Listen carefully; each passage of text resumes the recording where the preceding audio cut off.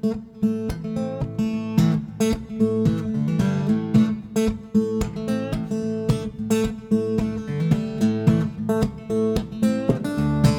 WHQR Public Media in Wilmington, North Carolina, this is CoastLine. I'm Rachel Lewis Hilburn.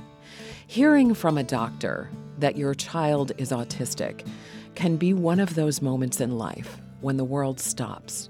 The National Institutes of Health describes autism as a neurological and developmental disorder that affects how people interact with others, communicate, learn, and behave. Symptoms typically appear during the first 2 years of life, according to the NIH. As we learn more about the disorder, well-known people, celebrities, are going public with their own diagnoses.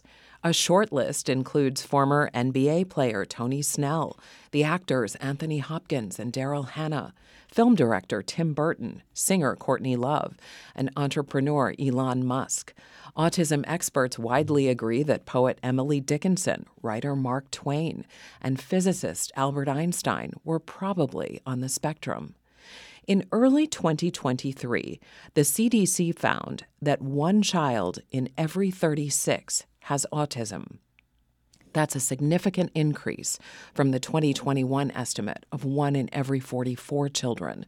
But the CDC tells us the reason for the increase is not any epidemic of autism.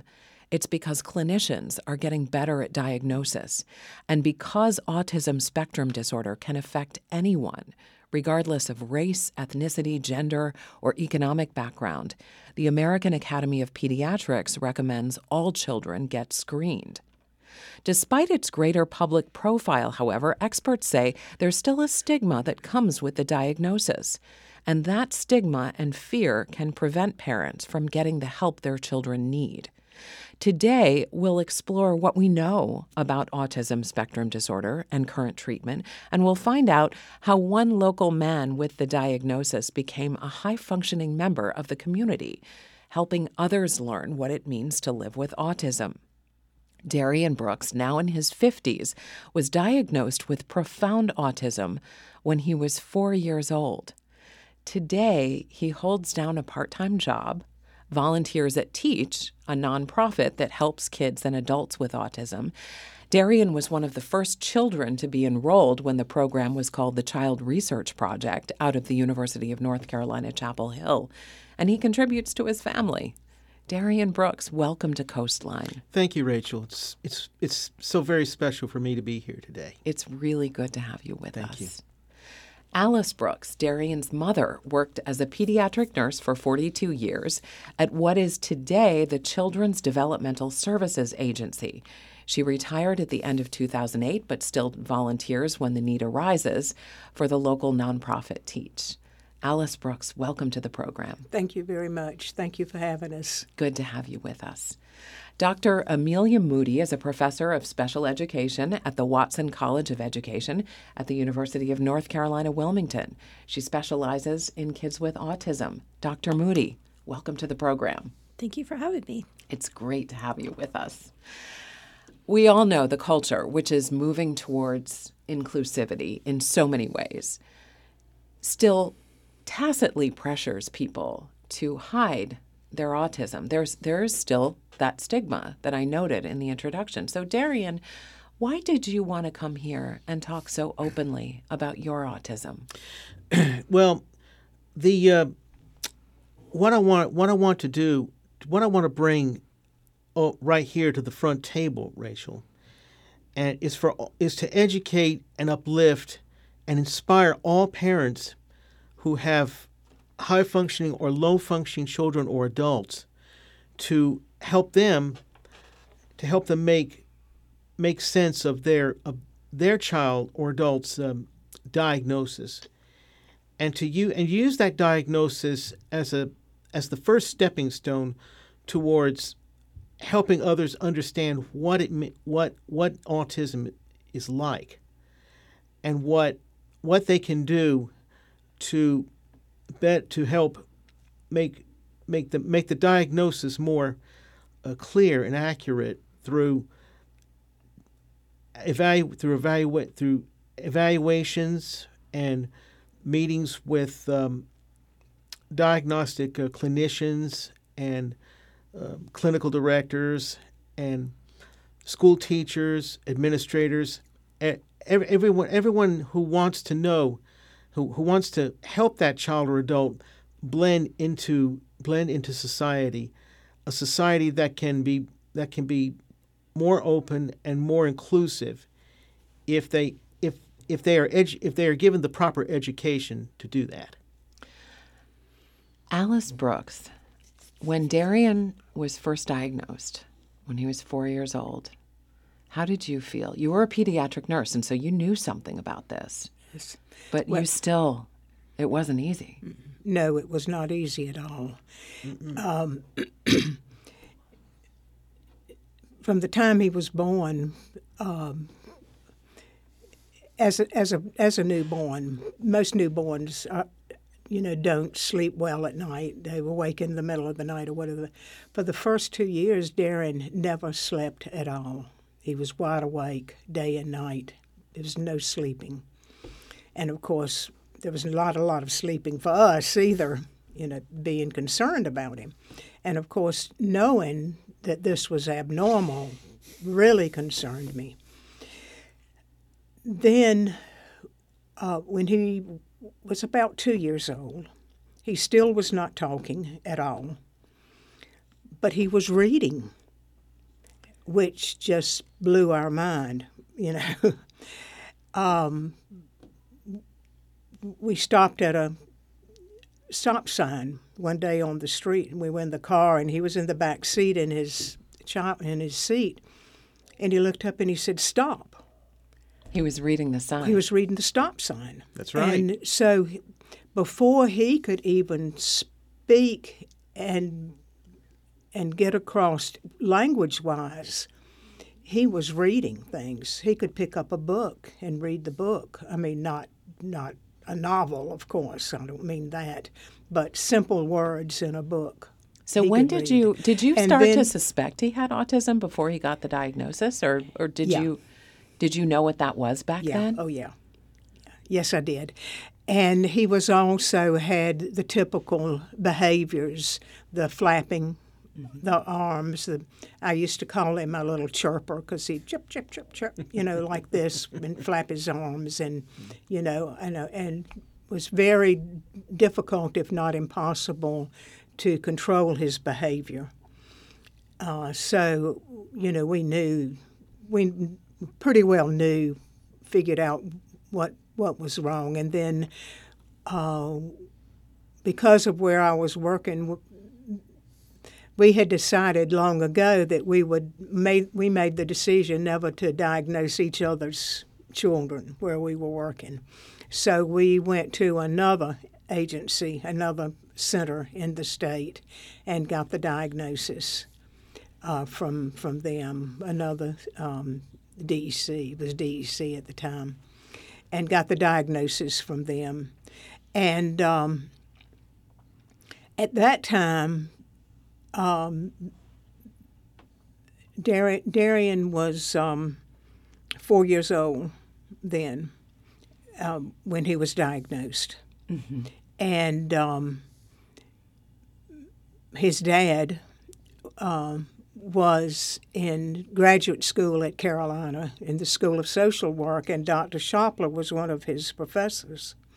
So he had heard about the Child Research Project and went over and talked to him about it, and we were able to get into yes, that is right. That's where we were able to get into that research project. So it was called. So Dr. Shopler was setting out to disprove the theory that autism was a result, Dr. Moody, of so-called refrigerator parents. Yeah, that's right. Do we know, which, that whole idea is that the mother or father are sort of cold, emotionless, unfeeling people, right. And that's why the child is autistic. Right. So he did disprove that. Mm-hmm. But Dr. Moody, do we have any idea at this point what causes autism? And do we think that it is on the rise? Do we know? We don't know the cause of it, but what we do know is there's a genetic component and an environmental component. that we have found out. So we're not sure what kind of pushes kids over the edge, so to say, if they have the gene. It's common for families to have multiple people in a family to have autism. So if one family member has it, it would be much more common for another to be diagnosed with it.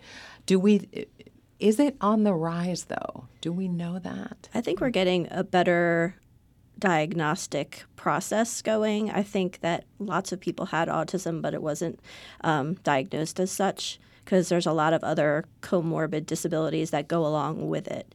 And so they were, say, diagnosed with an intellectual disability, but they also had autism. What are some examples of those other disabilities that can tend to go along with autism? It can be ADHD, a learning disability, a behavioral issue, all kinds of disorders. Alice Brooks, when you got the diagnosis that night, you went out on your porch. Tell us about that night. Yeah. We got home from Greenville and got everybody in bed, and I went out on the porch, and I sat there all night long and cried and just begged with God, what have I done? Because what have I done to deserve this? What have I done? What have I done wrong? And what can I do? And I have since gotten that answer from God, and God's answer was, well, I gave you the greatest gift I could give anybody. You're listening to CoastLine. We're learning about what it means to live with autism and how early treatment can be so important in changing the trajectory of someone's life. After this short break, we'll explore some of the challenges Darien faced growing up and going to school and how he and his support system worked through it all. Stay with us. I'm Rachel Lewis Hilburn for CoastLine.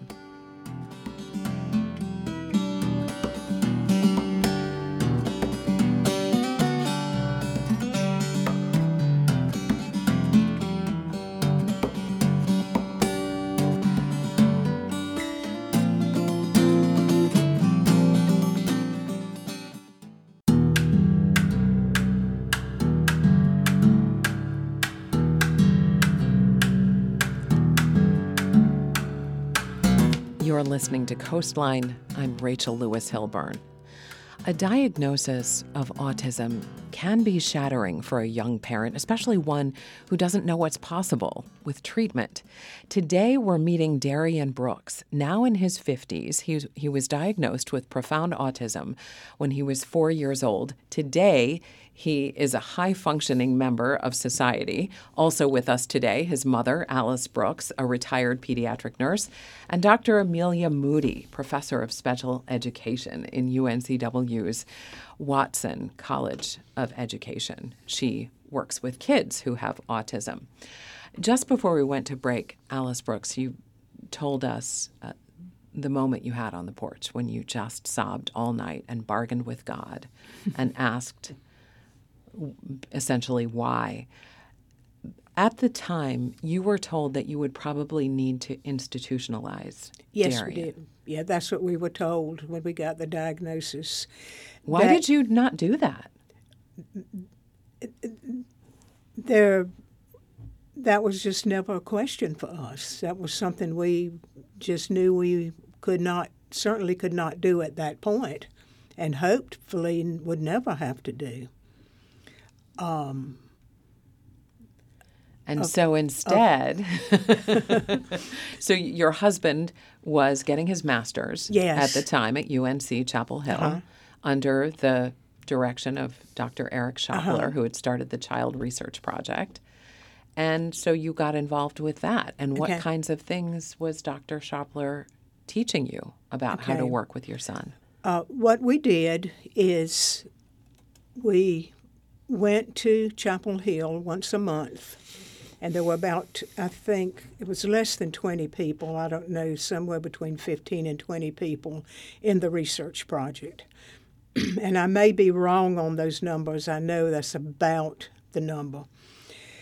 And they would interview us, they would evaluate Darien, and then they would write a program for us to work on at home, because his thesis is that not only had the parents not caused it, but the parents could be their child's own therapist.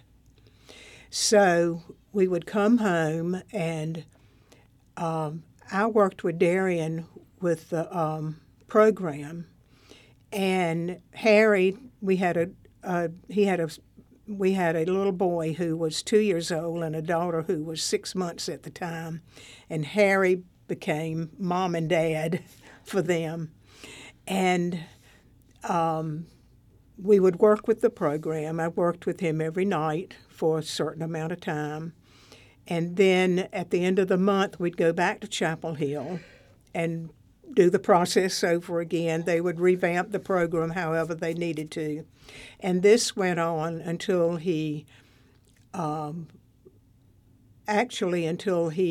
into public school. But at 3 years of age, he was enrolled at First Presbyterian preschool. So First Presbyterian and Teach and our family all worked together with him in a preschool session. And then I was also doing the home programs too at night. Can you give us an example of an exercise that you would have done with Darien at home when he was when he was just a toddler? Do you remember any of those, Darien? I'm glad you asked this, Rachel. One such exercise involved matching picture puzzles together. I would be given a picture. I would be given a picture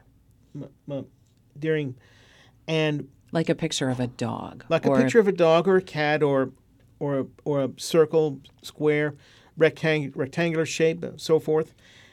I would be given that picture, and I would have to match it. I have to find its corresponding picture among a spread out sheet of similar pictures for me to match. Mm-hmm.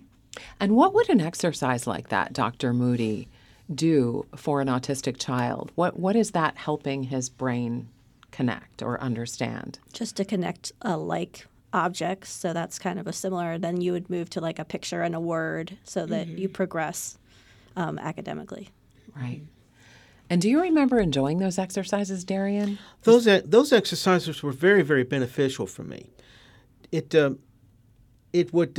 helped me to determine what pictures match with each other, and another exercise that I still remember doing was picking up a ball when one of the teach therapists in Chapel Hill would ask me to do when he bounced it right in front of me. He or she bounced it right in front of me, and I would simply pick it up and hand it back to the therapist. He would, and the therapist would bounce the ball right in front of me and ask me to pick it up, which I did. Mm-hmm. And I notice you're very aware of people in the room. You're sensitive. And Dr. Moody, I just want to ask you about this because we call this autism spectrum disorder, yes. Right? Meaning that there are lots of incarnations or iterations of this particular neurological disorder. And we know of people diagnosed with autism who seem to be very resistant to other people, not tuned in at all. And then we know of people who seem very sensitive and aware, like you, Darien, and like Temple Grandin, the woman who redesigned slaughterhouses to be more aware of how the animals were feeling at the time so that it was a more humane process. So how do you explain that huge divergence in what this is? So autism is a spectrum disorder. It's kind of like an umbrella term, and that can cover students or young people that are have profound autism all the way to very high-functioning autism. And so it's very individualized, and nobody's alike. So that's one of the beauties of the disorder. But it's also a challenge because you have to, meet people where they are. Yeah. Alice Brooks, yes, you wanted I was to just say. going to say the programs that we did when we started out, and when he was at the age when he started out, those programs were educationally fit for that particular age. And then as he progressed age-wise, the programs progressed age-wise to meet, his chronological age. So that, helped him some educationally, in a general way, as well as, learning the different things that you have to learn, like following directions, listening, understanding, all of the things that go along with what you were trying to help with the autism. Do you remember the first time, Alice Brooks, you noticed light bulbs going on for Darien? Like where you thought, oh, this is really working. Oh, yes. This is making a difference. Oh, yeah. When was that?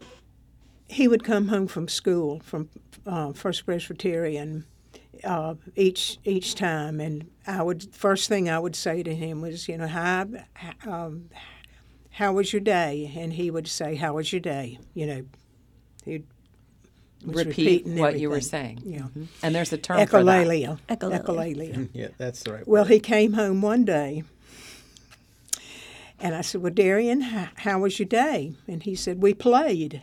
Oh, I almost fainted because that was the first time I played. And I said, if I ever wrote a book on his life, I was going to entitle it I Played, because that was the very first two words that he spoke spontaneously, correctly in his life. And I called the teacher immediately, and I was crying and she was crying. And it was just amazing. I thought, oh my gosh, maybe, this is going somewhere. And how old would he have been at that point? He was about 4. 4 years old. Yeah. 4 years old. And Darien, you are so open to people now, and you seem to have a very strong community on social media. You seem very comfortable with yourself. But certainly in the early days of school, you had some challenges, right? It was very, very difficult for me to adjust to first to a kindergarten, to a church preschool environment, and then a public school environment. But Dr. Shopler and his teach staff worked very, very closely with my mom, with my dad, and my school teachers and principals and all. And they would work together. They would work together, pull their ideas together to ensure that I was to get the kind of public school education that all other kids were entitled to. There were times you told me when you felt like the kids didn't really understand you or know you, like you'd be playing Red Rover or games sometimes and maybe feel like you weren't included. Can you talk about that? This is for parents of kids maybe who are at that stage where they're feeling sort of excluded. Oh, I was left out of a lot. I was left out of my share of playground games when I was growing up, going to grade school and all. And I would just stand a short distance away just to watch the other kids take part in Red Rover, hopscotch, outdoor recess games like that. And at times when the kids wanted me to come play with them, I accepted the invitation. But for the most part, it was difficult for me to try to blend in with them, and because I knew that I was feeling excluded from all the outdoor recess games that every other child was playing. Yeah. But at times when they wanted to include me, they would ask me, and I would join in with no trouble. That must have felt good. Felt very good. Yeah. Darien, I noticed that you use the phrase blend in, like you needed to learn to blend in a lot. And that makes me think, and Dr. Moody, about our culture kind of, what is the line between trying to, say, teach Darien or someone with autism how to appear, I don't know, I don't even know what the term would be, more like most other people, versus educating other people so that we're not either shaming somebody for being autistic. Do you know what I mean? I mean, I do. how do we find that balance? Should Darien have been taught how to blend in? Or It's a big focus in society right now is how much do we accept people for who they are and how much do we put our ableism onto someone else and expect them to behave how we behave in the world. And there's no right or wrong answer. I would hope that people would get educated and understand the disorder and welcome people into their communities and their schools and their friendships. That's one of the hardest things about being autistic and being diagnosed with autism is that a lot of kids feel isolated. They don't feel like they have a lot of friends, and that can cause, psychological issues. And so when they are included and they do build those friendships, it's very powerful. yeah, and Darien, you say that you're still in your 50s now, in touch with some of the people from your school days. That's right. That's right. How have you maintained those friendships? I maintain such friendships through the only social media outlet that I do use is Facebook. I don't use Instagram or Twitter or any other social media outlet like that. I keep in touch with them via Facebook, and other times I would send them a text message, just letting them know, ask them how they're doing with their lives nowadays and all that, and of course I would send them a birthday or a Christmas card whenever their birthdays come up or during the Christmas holiday season. Yeah. Alice Brooks, you said at the end of the first segment that you have come to realize Darien's autism is one of the greatest gifts you could have been given. Why do you say that? Well, it has helped us, my family, my husband and I, and Darien's brother and sister. And we have realized that no matter what problems you may have, no matter what difficulties there are, no matter what stone wall there is in front of you, somehow or another you can climb that wall if you choose to do so and give it a try, at least give it a try. And we have realized that even though Darien does have difficulties, we all have difficulties. We all have something going on that, we would hope maybe would be different or would hope would get better or would go away. Or, none of us are perfect. But there's only one person. Nobody's perfect, And we all have ups and downs. We all have good days, bad days, and we all, need to learn to live through it and get to the other side and go on and do what we are capable of doing. And I think this is what has helped all of us see, yes, there are obstacles out there, but, those obstacles, we can take care of those if we really, put our mind to it and we really want them to go away. Now, sometimes I will have to admit there are obstacles that just don't go away, and we all know that. But if you don't try and you don't give it a try, and which is, I believe, what we did. We're going to try this. We're going to give it a try and hope that it works, and it did. And unless you do that, you will never know, what you can accomplish. Do you feel as though this has also helped Darien's siblings in some ways? Oh, absolutely. Mm-hmm. Who are not autistic, right? No, they're not. I have to say something about my other two children. They have been wonderful. They have been supportive. I have never, if they ever felt like they were embarrassed or anything like that, their brother was autistic, I never got that feeling from them. And their friends too. It was the same with all their friends. They accepted Darien for who he was, and we got time for me to tell the real quick anecdotes about brother and sister. I think, why don't we start that story? When we go back. Okay. We're going to go to break Okay. in just a second. But Darien, you said to me that part of the journey in school for you was letting the kids get to know the real you. That's right. The you behind the autism. That's the right. The real you. Mm-hmm. Who is the you behind the autism? The real me behind the autism is someone who knew that life was not going to be very easy at first. There would be difficulties, disappointments, limitations ahead for me.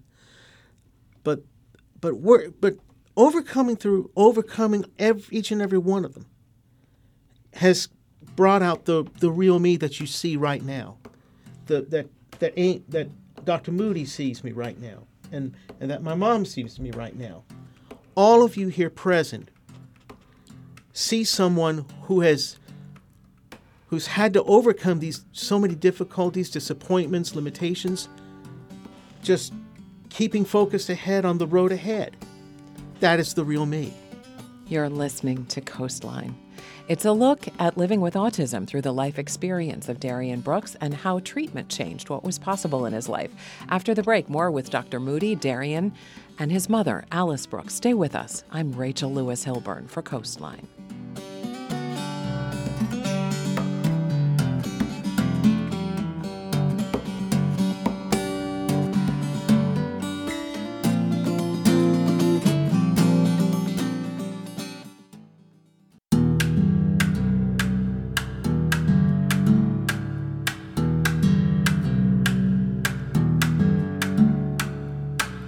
You're listening to CoastLine. I'm Rachel Lewis Hilburn.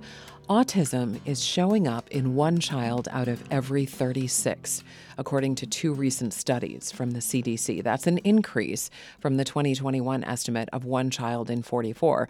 But it's largely, researchers say, because screening and diagnosis is improving. While there still is stigma surrounding the disorder, Darien Brooks, a local man in his 50s who was diagnosed when he was just 4 years old, is evidence that treatment makes a difference. His mother, Alice Brooks, was a pediatric nurse during her career, and she and her late husband worked hard to give Darien the care he needed as a child. Dr. Amelia Moody is an autism specialist from UNCW's Watson College of Education, working with children on the autism spectrum. Just before we went to break, Alice Brooks, you said there's a story you'd like to share about Darien's brother and sister. Yes. As I was saying, his brother and sister have always been very supportive of him. They've never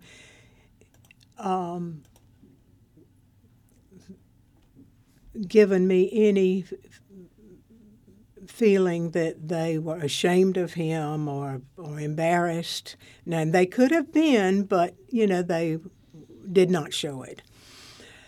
But I'll tell you about my son, Dean, first. When Darien was a senior at Hoggard, Dean was going in that same year as a sophomore. And the summer before school started, Dean and all of his buddies we lived near Hoggard. They walked over to Hoggard and they went all over the campus looking here, there, yon, where this was, where that was, so forth. So the first day of school, I took the kids to school, and Darien said, "Now, Dean, I'm a senior this year and you're a sophomore, so I'm going to take you all over the school and show you where everything is." Dean never said a word to him that he had already done this. Dean followed him all over school that morning and let Darien show him where everything was, as if Dean had no clue as to what was going on. And I just appreciated that so much in him, and that's just the way he was with his brother. He always looked up to Darien and was just a real good brother for him. Let Darien be the big brother. Yeah. And, Oh, yes. Yeah, and they even played. They never actually played ball together, but they were both in sports together. Alicia, her birthday was in December, and in July of the year that she was turning 16, she had taken driver's ed, and Darien had taken driver's ed in school and had not passed it, so he did not have his driver's license at the time. And from July to December, Alicia was counting every day, X number of days before I get my license. Like every 16-year-old. So the day of her birthday, we had an appointment for her to go get her driver's license, and I went. Darien was in UNCW at the time. And I went to pick him up, and he looked just very downcast, not saying a lot, which was atypical for him at the time.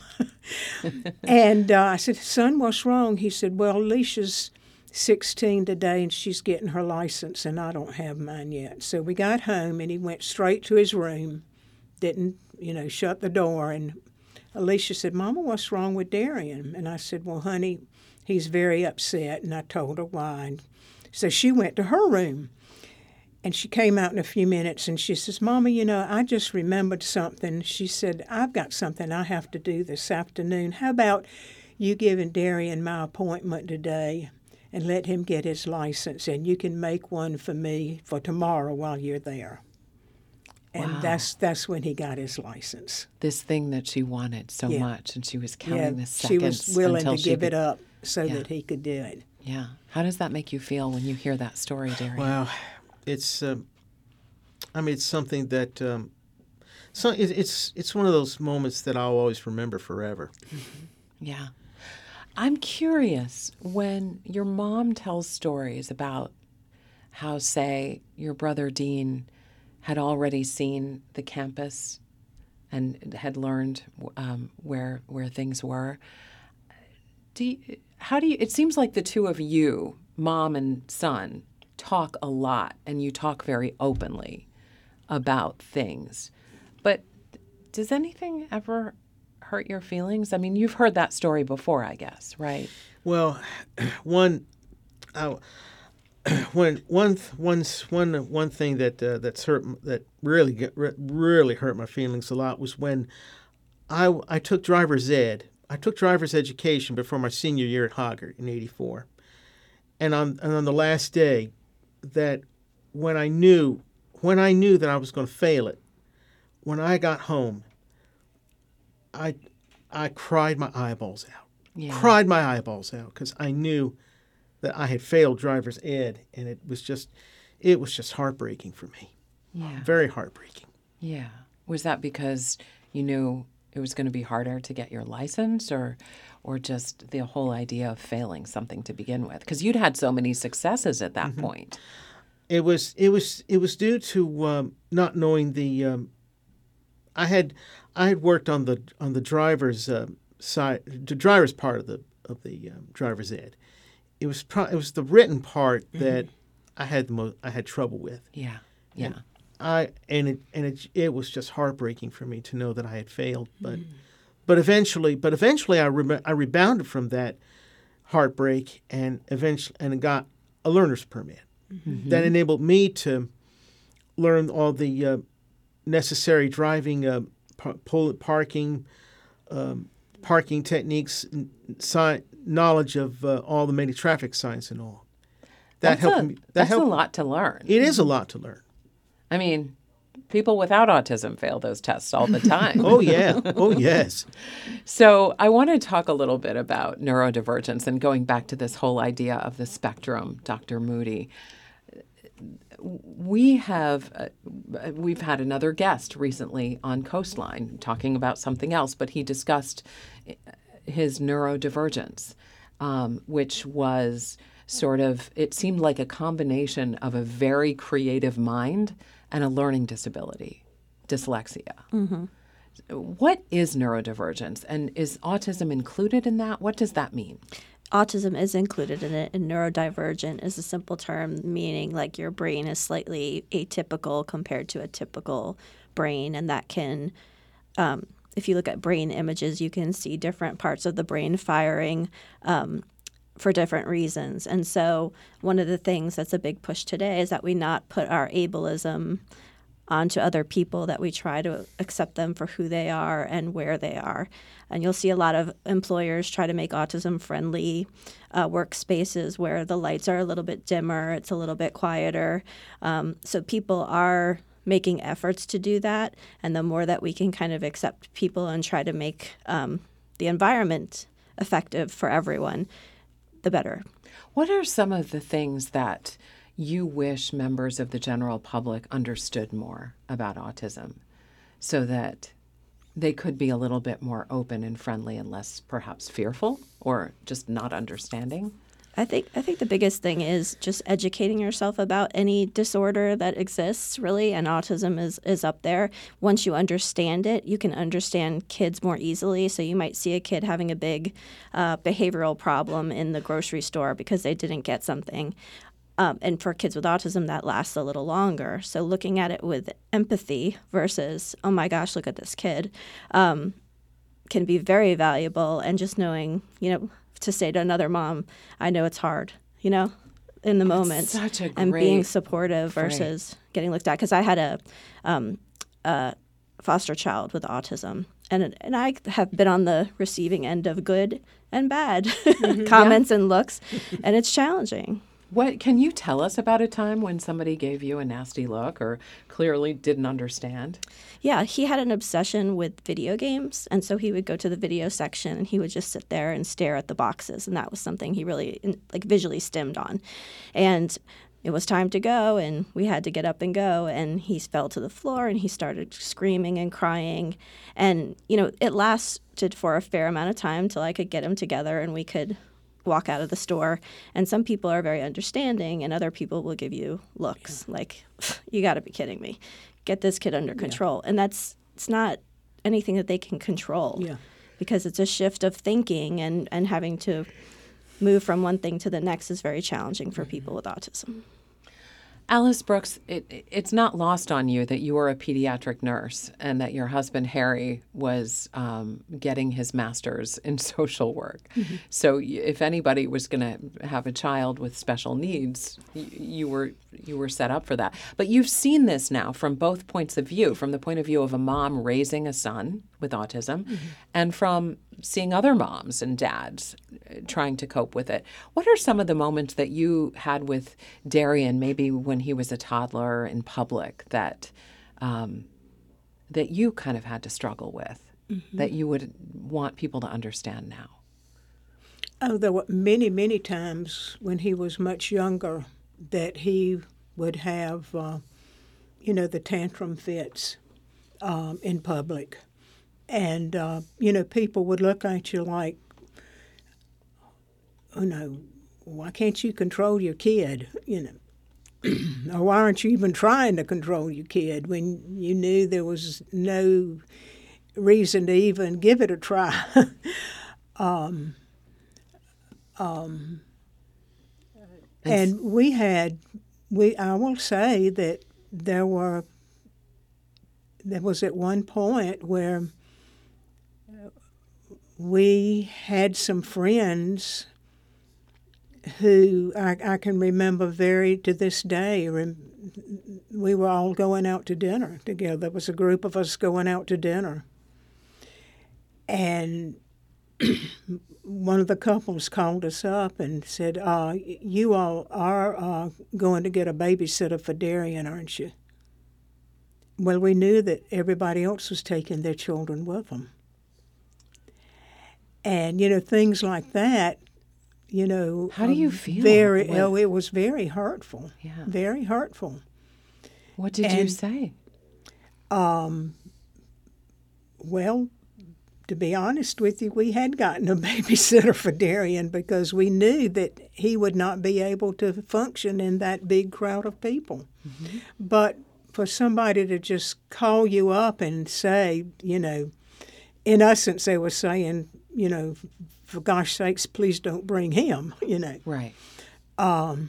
Right. But then we have had so many close friends, very close friends that we made when we were working that still are very, very close to us today, that have been 1,000% supportive in every way of us and for him along the way, along this journey that has just been wonderful. Wandering is also an element of this disorder. And Darien, I bet that doesn't happen very much with you today.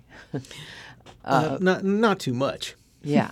But when you were a little kid, how did you cope with that? Because this is something that's actually come up recently in the news as being important for parents of young kids with autism to understand and be alert to. Mm-hmm. And that's happened for you. Mm-hmm.